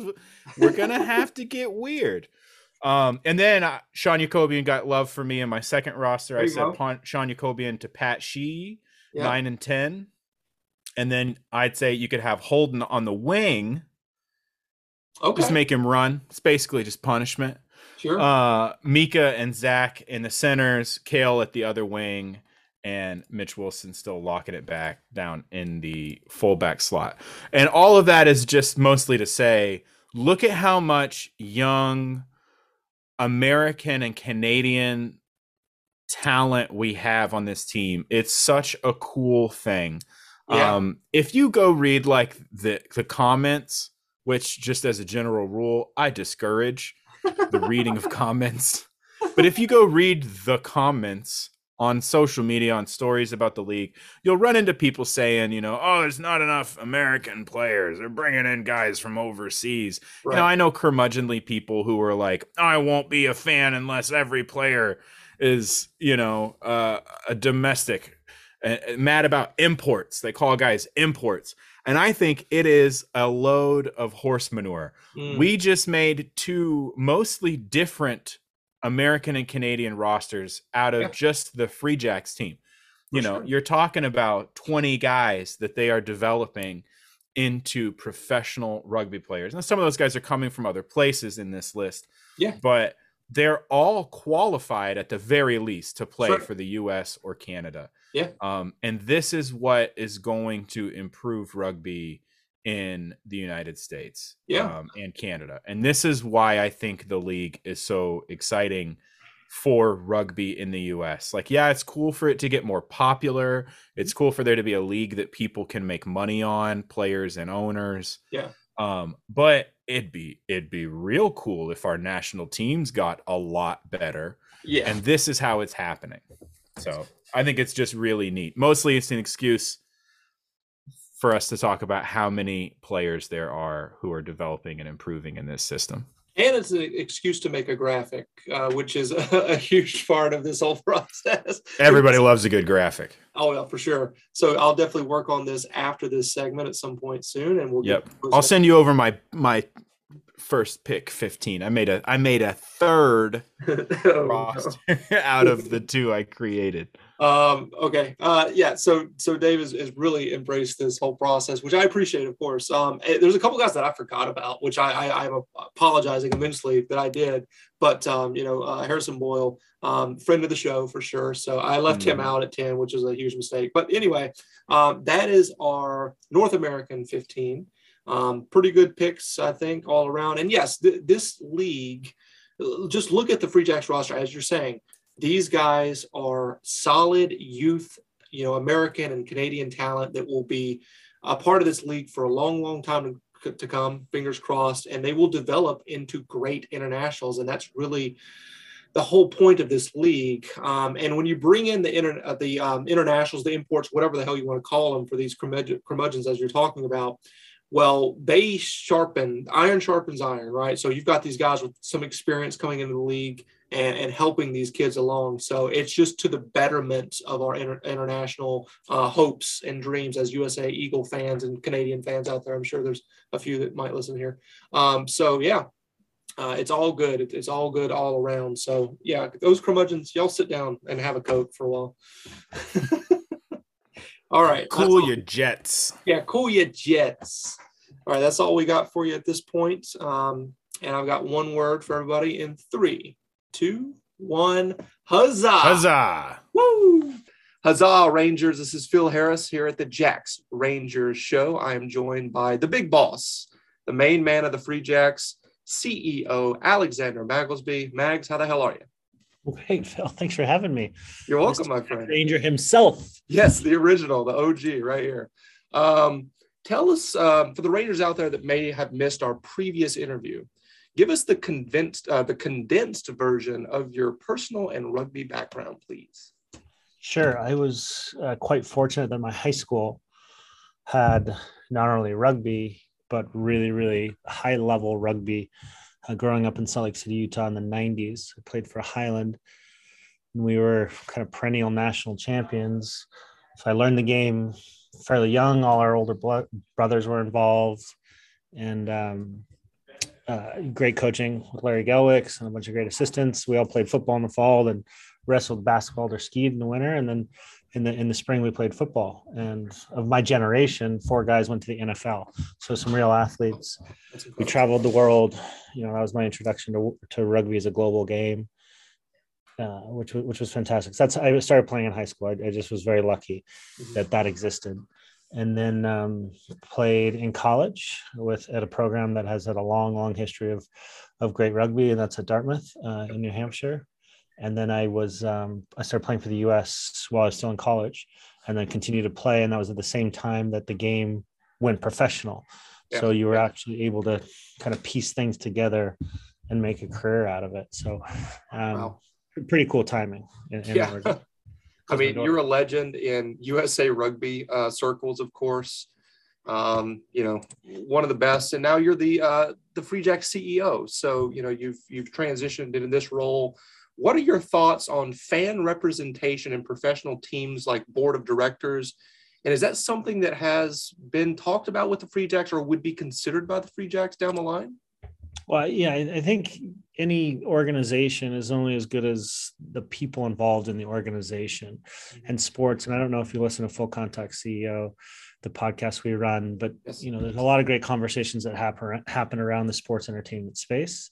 And what really comes out of all those conversations at the end of the day is it is always, and number one, about the fan and the fan experience. And the value of this is the monetary value is derived from the numbers of those and the commitment of those fans, and the experience that then is provided to the community is driven by the experiences they have, which then brings for our game to more and more people, which is the ultimate goal, because we truly believe it's a game changer for communities. Just the values of the game, and whether you play the game or watch the game, that experience is something that is pretty magical for all of those who've been able to participate in it in time.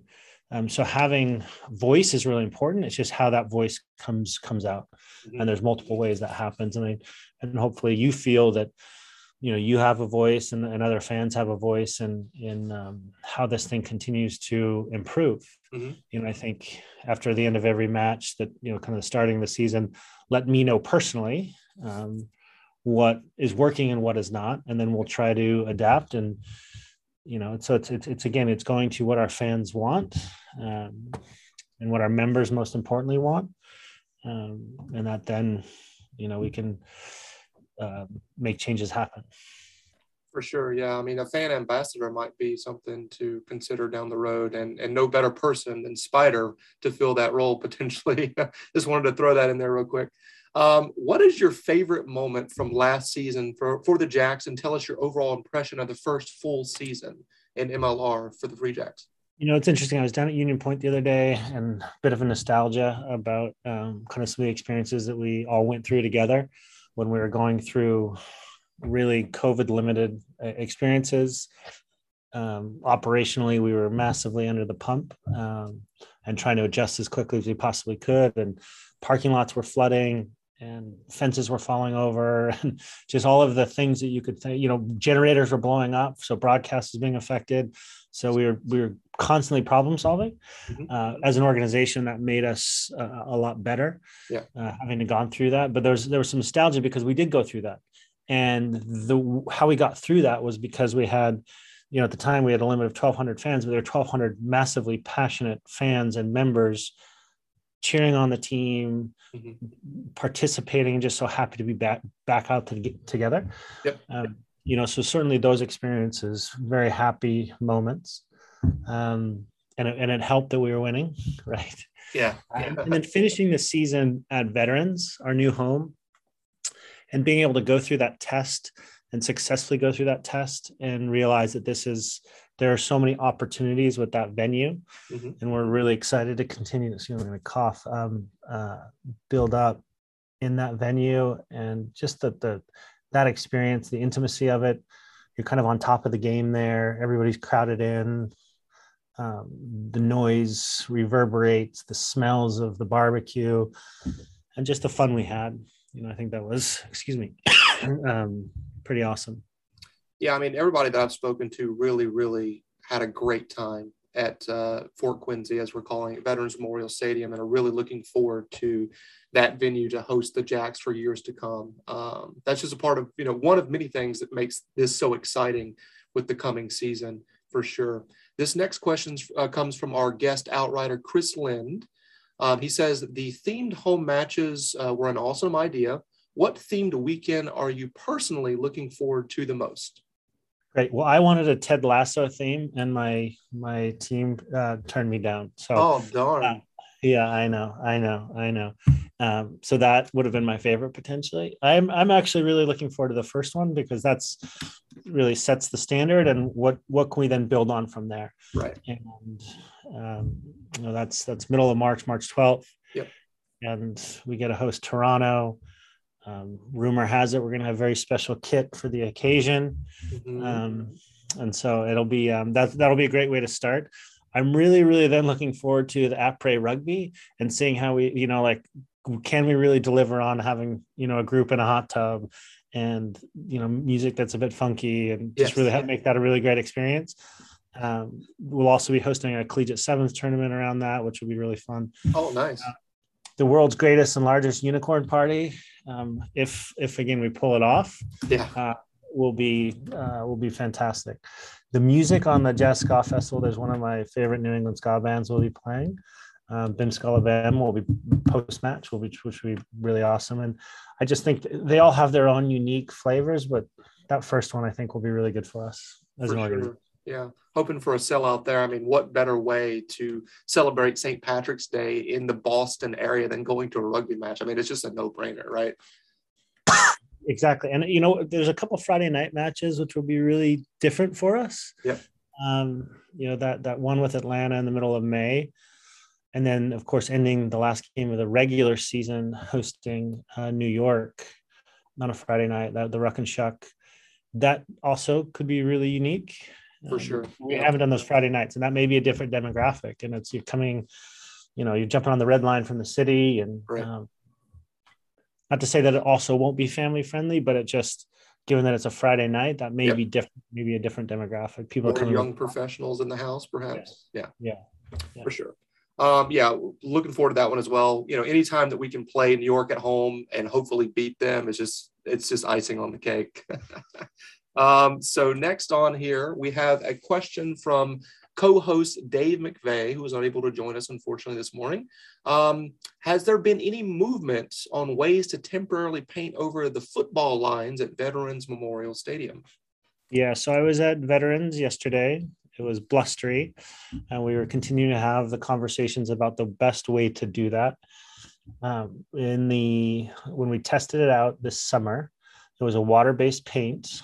And as you remember, that week was raining the entire time. So the crew literally painted it and repainted it every day, and it would wash away. Oh, no. And it was the wrong color green. So it didn't,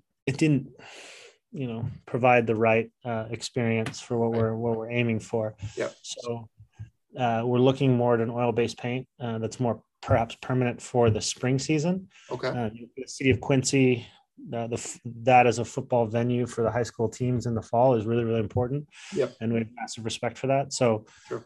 Can we cover them up for our spring season really well? So we only have to do touch-ups, and of course it's the right color green.